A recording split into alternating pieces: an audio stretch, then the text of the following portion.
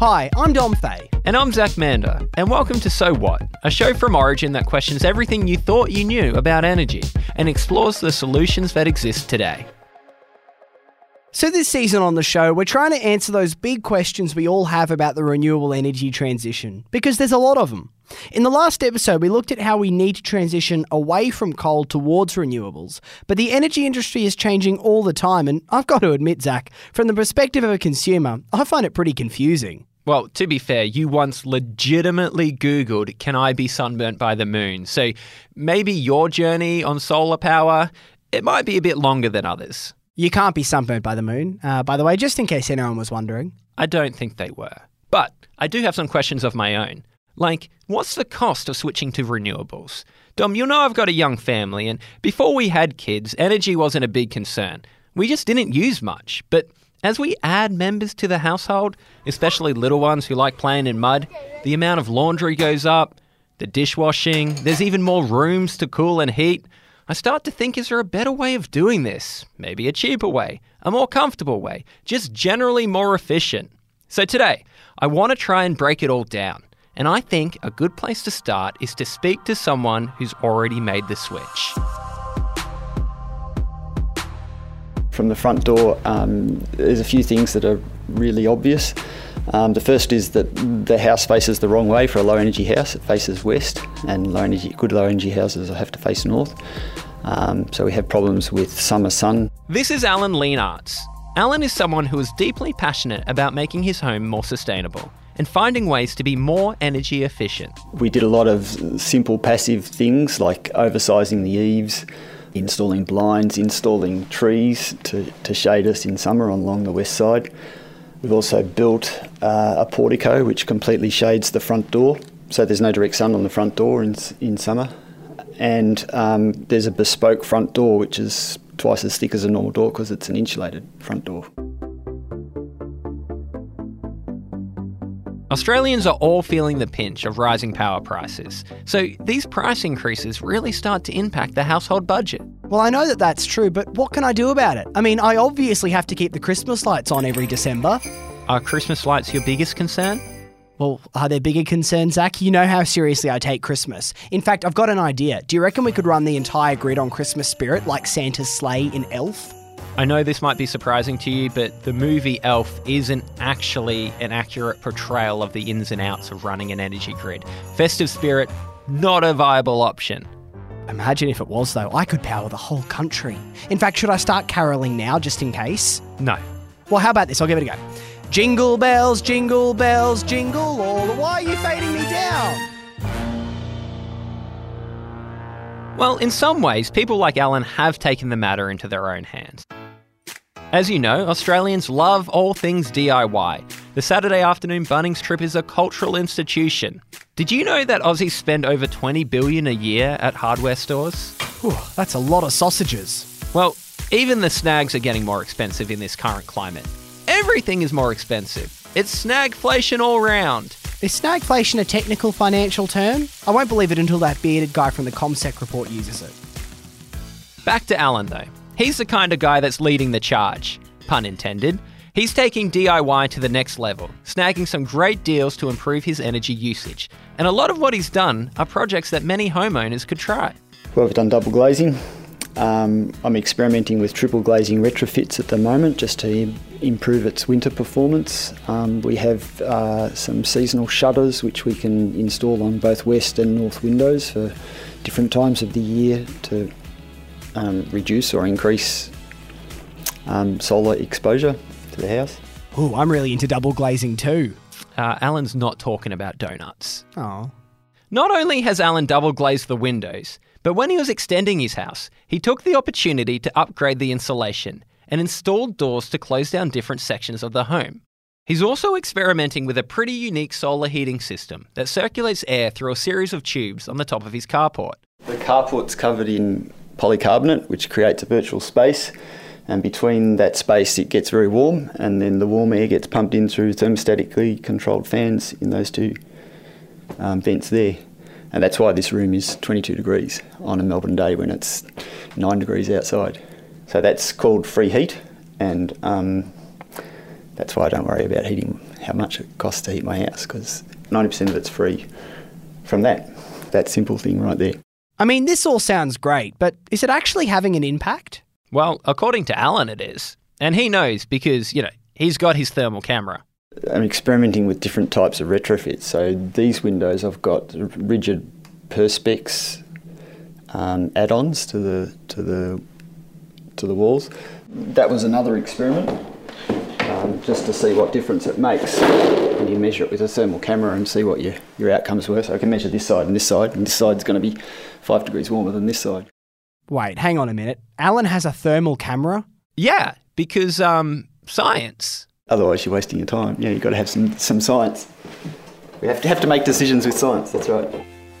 Okay, well, Alan clearly has some great DIY energy efficiency. The really impressive thing about Alan's place is it's not just a green home, it's a really sustainable and energy-efficient house, unlike yours, Dom. Oh, well, come on, Zach. If I don't keep the aircon running at 18 degrees all year round, how is it ever going to feel like the North Pole? Well, I'm not sure how sustainable Santa's operations are, but Alan certainly has it down pat. The thing about Alan's place is it wasn't built like this originally. It's all been achieved through affordable renovations, modifications, and adopting new ideas. I've renovated and retrofitted a 1960 brick veneer to bring it up to +8 stars. Partly as an environmental initiative to reduce carbon emissions, but also as a way of making the house more comfortable and much cheaper to run. 8 stars? I didn't even know you could get that many. Is it like when you book a 5-star hotel and then when you get there you see there's actually a 6th star? Like, who's awarding these extra stars? Where are they coming from? Well, unlike hotels, homes can get up to 10 stars depending on how efficient they are. But Alan, he's achieved that through his own efforts. He is, by definition, an early adopter. If there's any new ideas that could make his home more efficient, he's ready to test them out and use science to see if it makes a difference. Which is why, more than a decade ago, Alan invested in rooftop solar. But I have three solar photovoltaic journeys. Alan's experience with solar was a process that played out over a number of years. Back when solar was a new thing, he started out with a 1 kilowatt system. Then, around 2013, he moved to a 3 kilowatt system with a battery for a flat out the back. And then 2 or 3 years ago, I had another solar photovoltaic journey with the Origin virtual power plant, which is a bigger system with a bigger battery, and it sits quietly in the background and does its thing. But for the most part, it just increases my solar capacity. We explored Origin's virtual power plant Loop last season, and if you missed that episode, I'll put a link in the show notes. But as a refresher, Loop is basically an orchestrated network of distributed energy assets and home batteries, and it's really a way of everyone being able to participate in the energy transformation. Everyone who signs up gets rewarded for making your home battery available to discharge to help manage demand on the network. When you generate power with your solar panels, that gets stored in your battery for use around your home. And if the network needs energy, Origin can take that power from the VPP rather than from other sources, and then you get a credit on your bill. It gives you the best of having access to solar and can help reduce the payback period for your home batteries. Power's always on.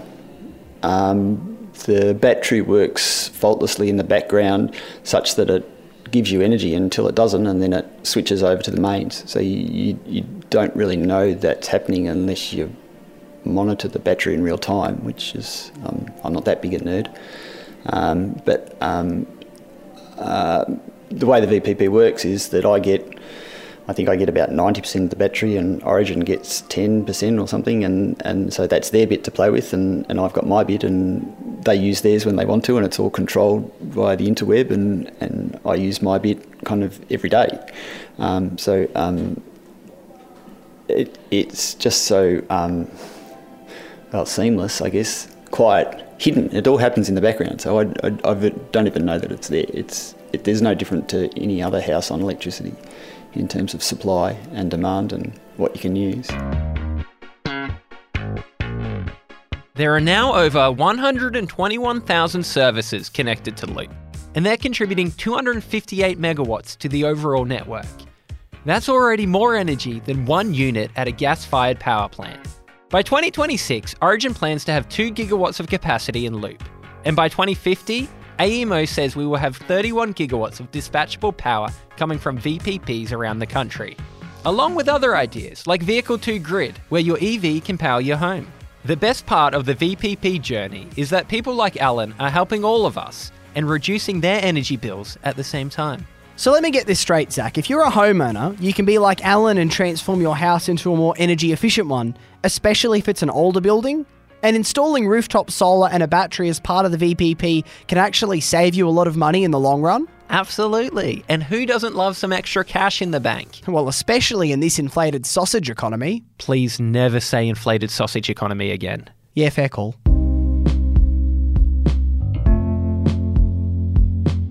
You know, this did get me thinking, though, about how costs are going to change as this transition ramps up, because as a society, we're going to have to invest a lot more in infrastructure across the whole country.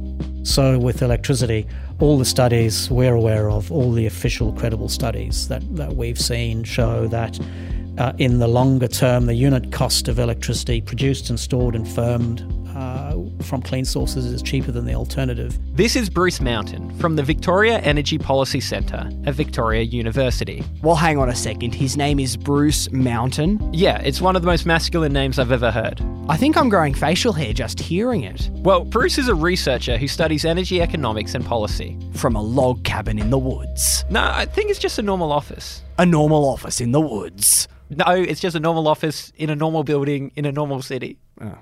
No woods? No, but he does say that Australia is uniquely positioned to be a leader in the renewable transition. My views on this are based somewhat on my time in the UK, where I worked on power industry issues, but also in a number of other countries.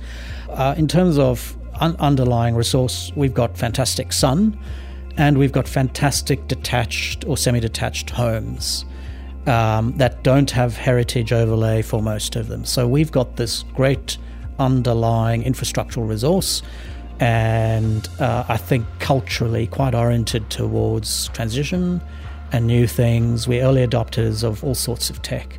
So those to me are the big advantages. When I watch the Tour de France, you see all those wonderful photographs of the roofs in France, and with their lovely clay tiles, there's heritage overlay galore on those. They can't exploit a whole lot of the rooftop solar potential that they have. So we don't have that disadvantage, if you like. Sure, we don't have some of the aesthetic beauty of some of those French villages, but we've got heaps of other advantage. So we know we need to build a lot more infrastructure, and that in the long run, renewables are going to be cheaper than the alternatives. But someone has to pay for all this investment. So what does that mean for power prices, Zach? Will we, the customers, need to pick up the tab? I'm going to let Bruce take that one. I don't know. My guess is over the long history of the electricity industry, some fair bit of it was effectively paid for by taxpayers. Certainly governments needed to put up the big doses of capital, and here in Australia, and as in most countries, governments tended to fund the development of the power industry. It was capital intensive. It needed central coordination. It didn't necessarily need it, but it gained from it. That's been the history in Australia. I suspect with this transition, we know we've got cheaper tech in future, which will bring prices down. We know that it'll be cheaper overall.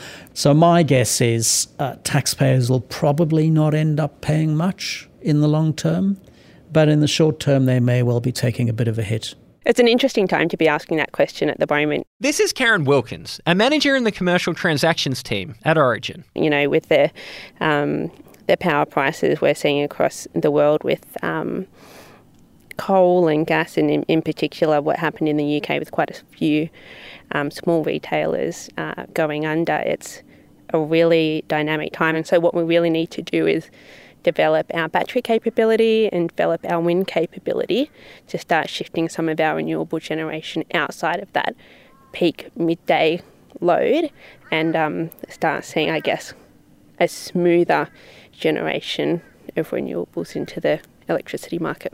Karen's day-to-day is actually scouting for new, what they call greenfield locations, which will be ideal for the rollout of renewables. So she's on the front lines of this transition.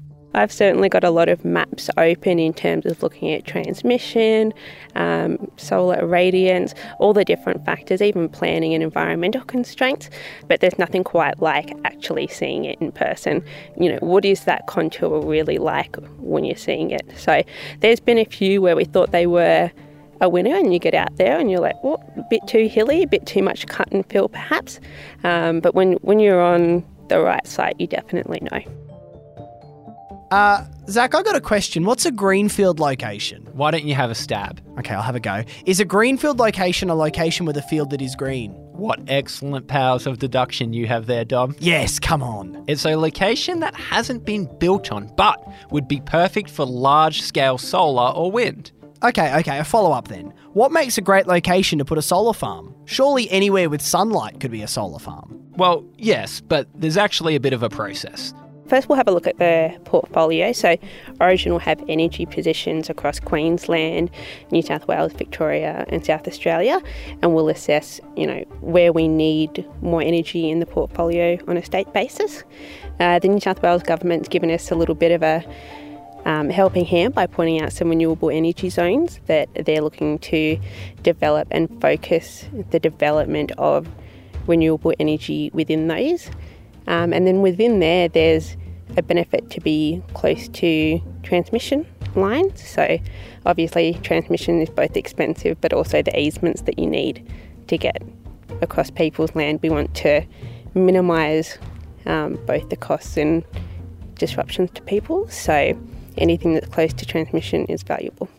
While most homes with solar are running small systems, with the average new install being 9.5 kilowatts, as we transition, we need a lot more large-scale solar farms. We're talking about farms that can generate in the hundreds or even thousands of megawatts. So they need to be big, and they're going to need a lot of space. We would look at a minimum 100, 200 hectares to get started. So 100 hectares is about 50 megawatts. So there's quite a few things you need to consider. Is there Aboriginal heritage, the ecology, any creeks?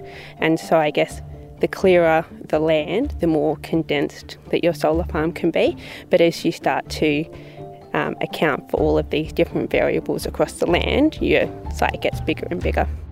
We have, just using round numbers, we're about 1,000 acres.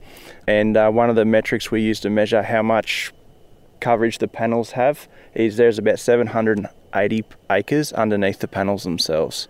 So it's quite a big farm. This is Joshua Watts, and Joshua is a solar generation technician for APA, which operates the Darling Downs Solar Farm, out past Dalby, in regional Queensland, around 3 hours drive from Brisbane. Hang on a second, his last name is Watts, and he works for Solar Power. Yes, this episode has some great names. He was born for that role. Yeah, he comes from a great family, a real energetic bunch. Yeah, that doesn't shock me. Anyway, this solar farm in the Darling Downs is pretty big. There's almost 500,000 panels generating over 100 megawatts of power. Everywhere you look, there are rows and rows of panels. So as we stand here now, we're standing in the middle of one of our zones. So from here we can see probably 50 or 60 combiner boxes up and down the rows. They're one of the 800. We can see one of our power conversion units that we refer to as PCUs. We can hear that humming away in the background. And you might be surprised, Dom, but this solar farm is really just a large version of what more than 3 million Aussies have on their roofs. Except instead of a small inverter, each row of panels has a combiner box. And those combiner boxes feed into a power conversion unit. And that's what turns all the power into a high voltage current that can be moved around the NEM, the National Electricity Market. This is essentially the same technology that you've got on your house in terms of the power electronics inside of it, how we take the DC on your roof and turn it into AC that you can use or send back into the grid. It's just sized up many, many times.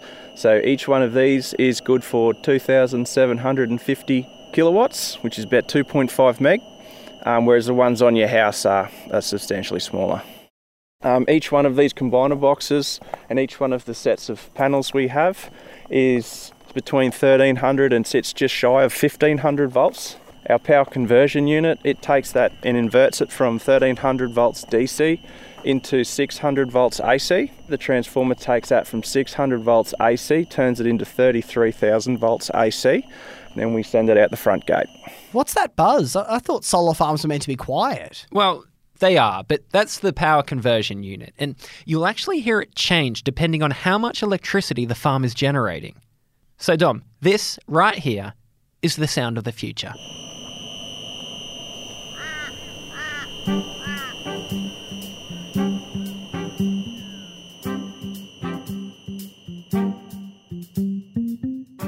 You know, one thing I've heard is that people with solar need to clean the panels regularly to keep them operating at maximum efficiency.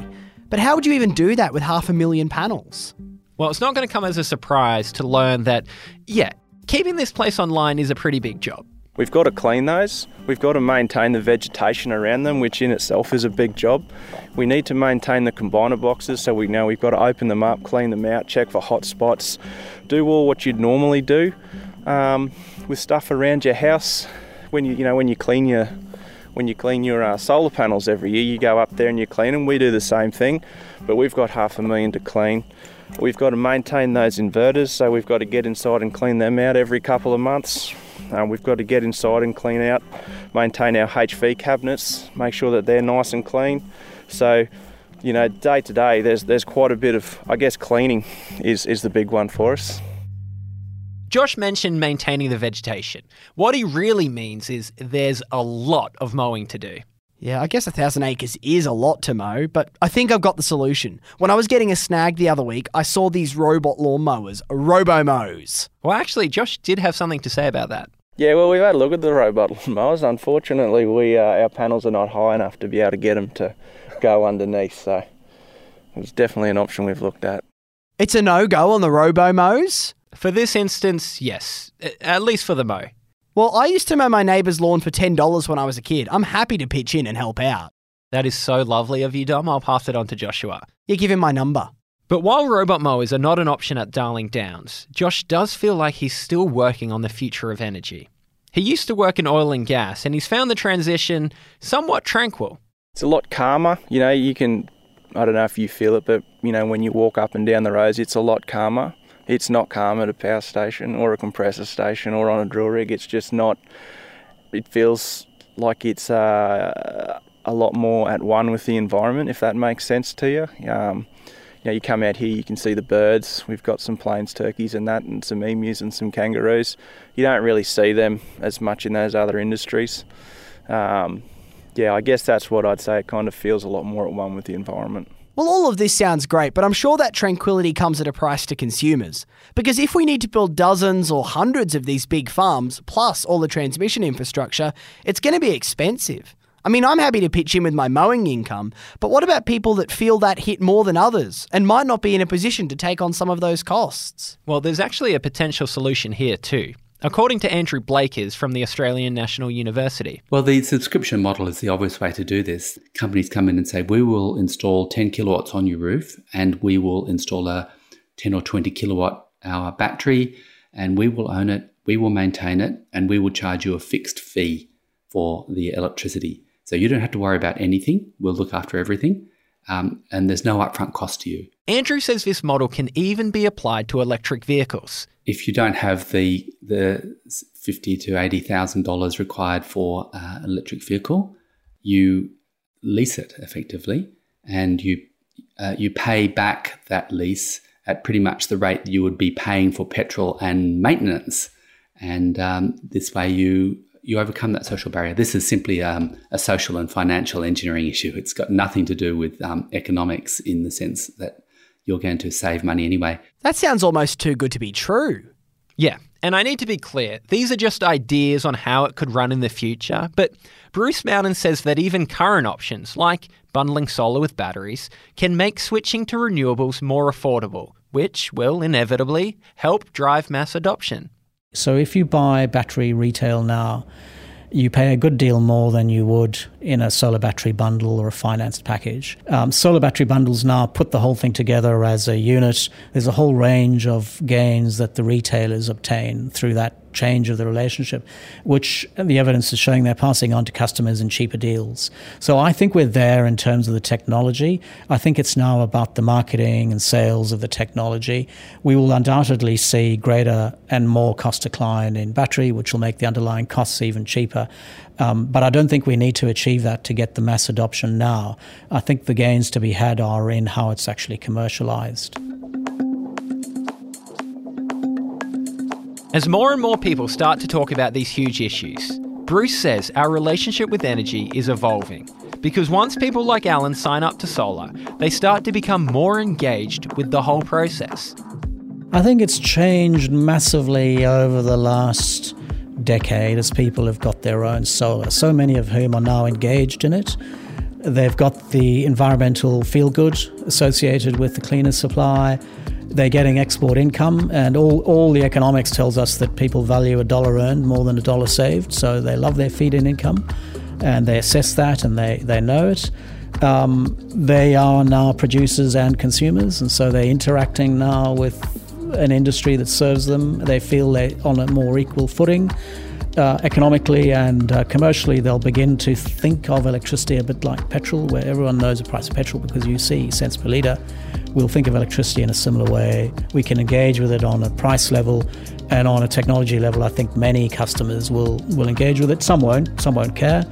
But I don't think they need to. I think the age of electricity become interesting to many is here.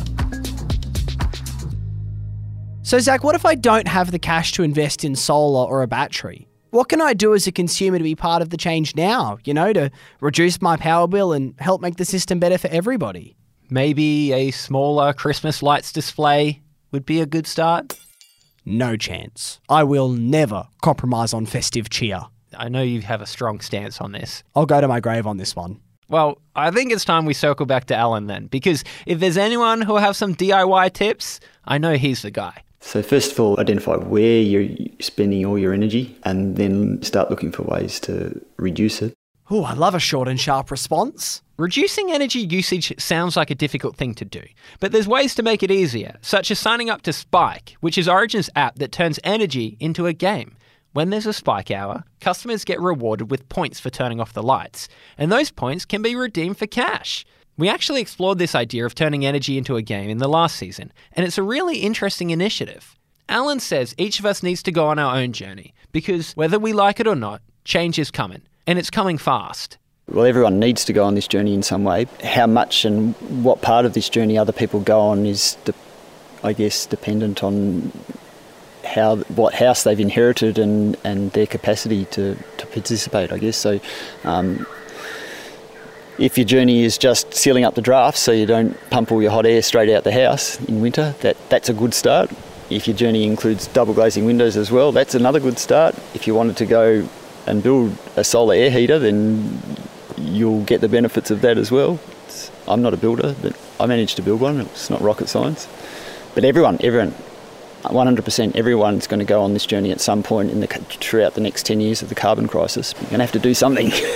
I don't know what it is for your house, but so you're going to have to do something. Yep. Change is happening across our energy network. And as it turns out, a lot of this is being enabled by machines, by data and AI. So in the next episode of So What, we want to find out how artificial intelligence is going to change our energy future. So now you have a way more complex problem to solve because you're producing energy much more unreliable and it's much more decentralized. So this control problem of how to meet demand and in which way is much more complicated, and that's now where we use these smart technologies to make the grid smarter in that sense, to have this control implemented.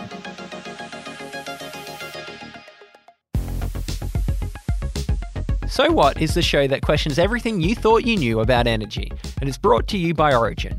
Production and scripting by the team at Lawson Media. If you're keen to find out ways to improve your own energy efficiency, we'll leave a link in the show notes of this episode. You can learn more about this podcast and listen to other episodes at originenergy.com.au/SoWhat, or just hit subscribe in the podcast app you're using right now. And be on the lookout for my new podcast, Dom Sings Christmas Carols, coming into your feed in the coming weeks. I don't see that in this credits. Are you ad-libbing? I might have put that one in myself, but that one's on the way soon. No, it's not. This series is hosted by me, Zach Mander, and Dom Fay, and we'll speak to you next episode where Dom will be limited to a maximum of 2 Christmas references. And 8 carols. No, that's a Christmas reference. Oh.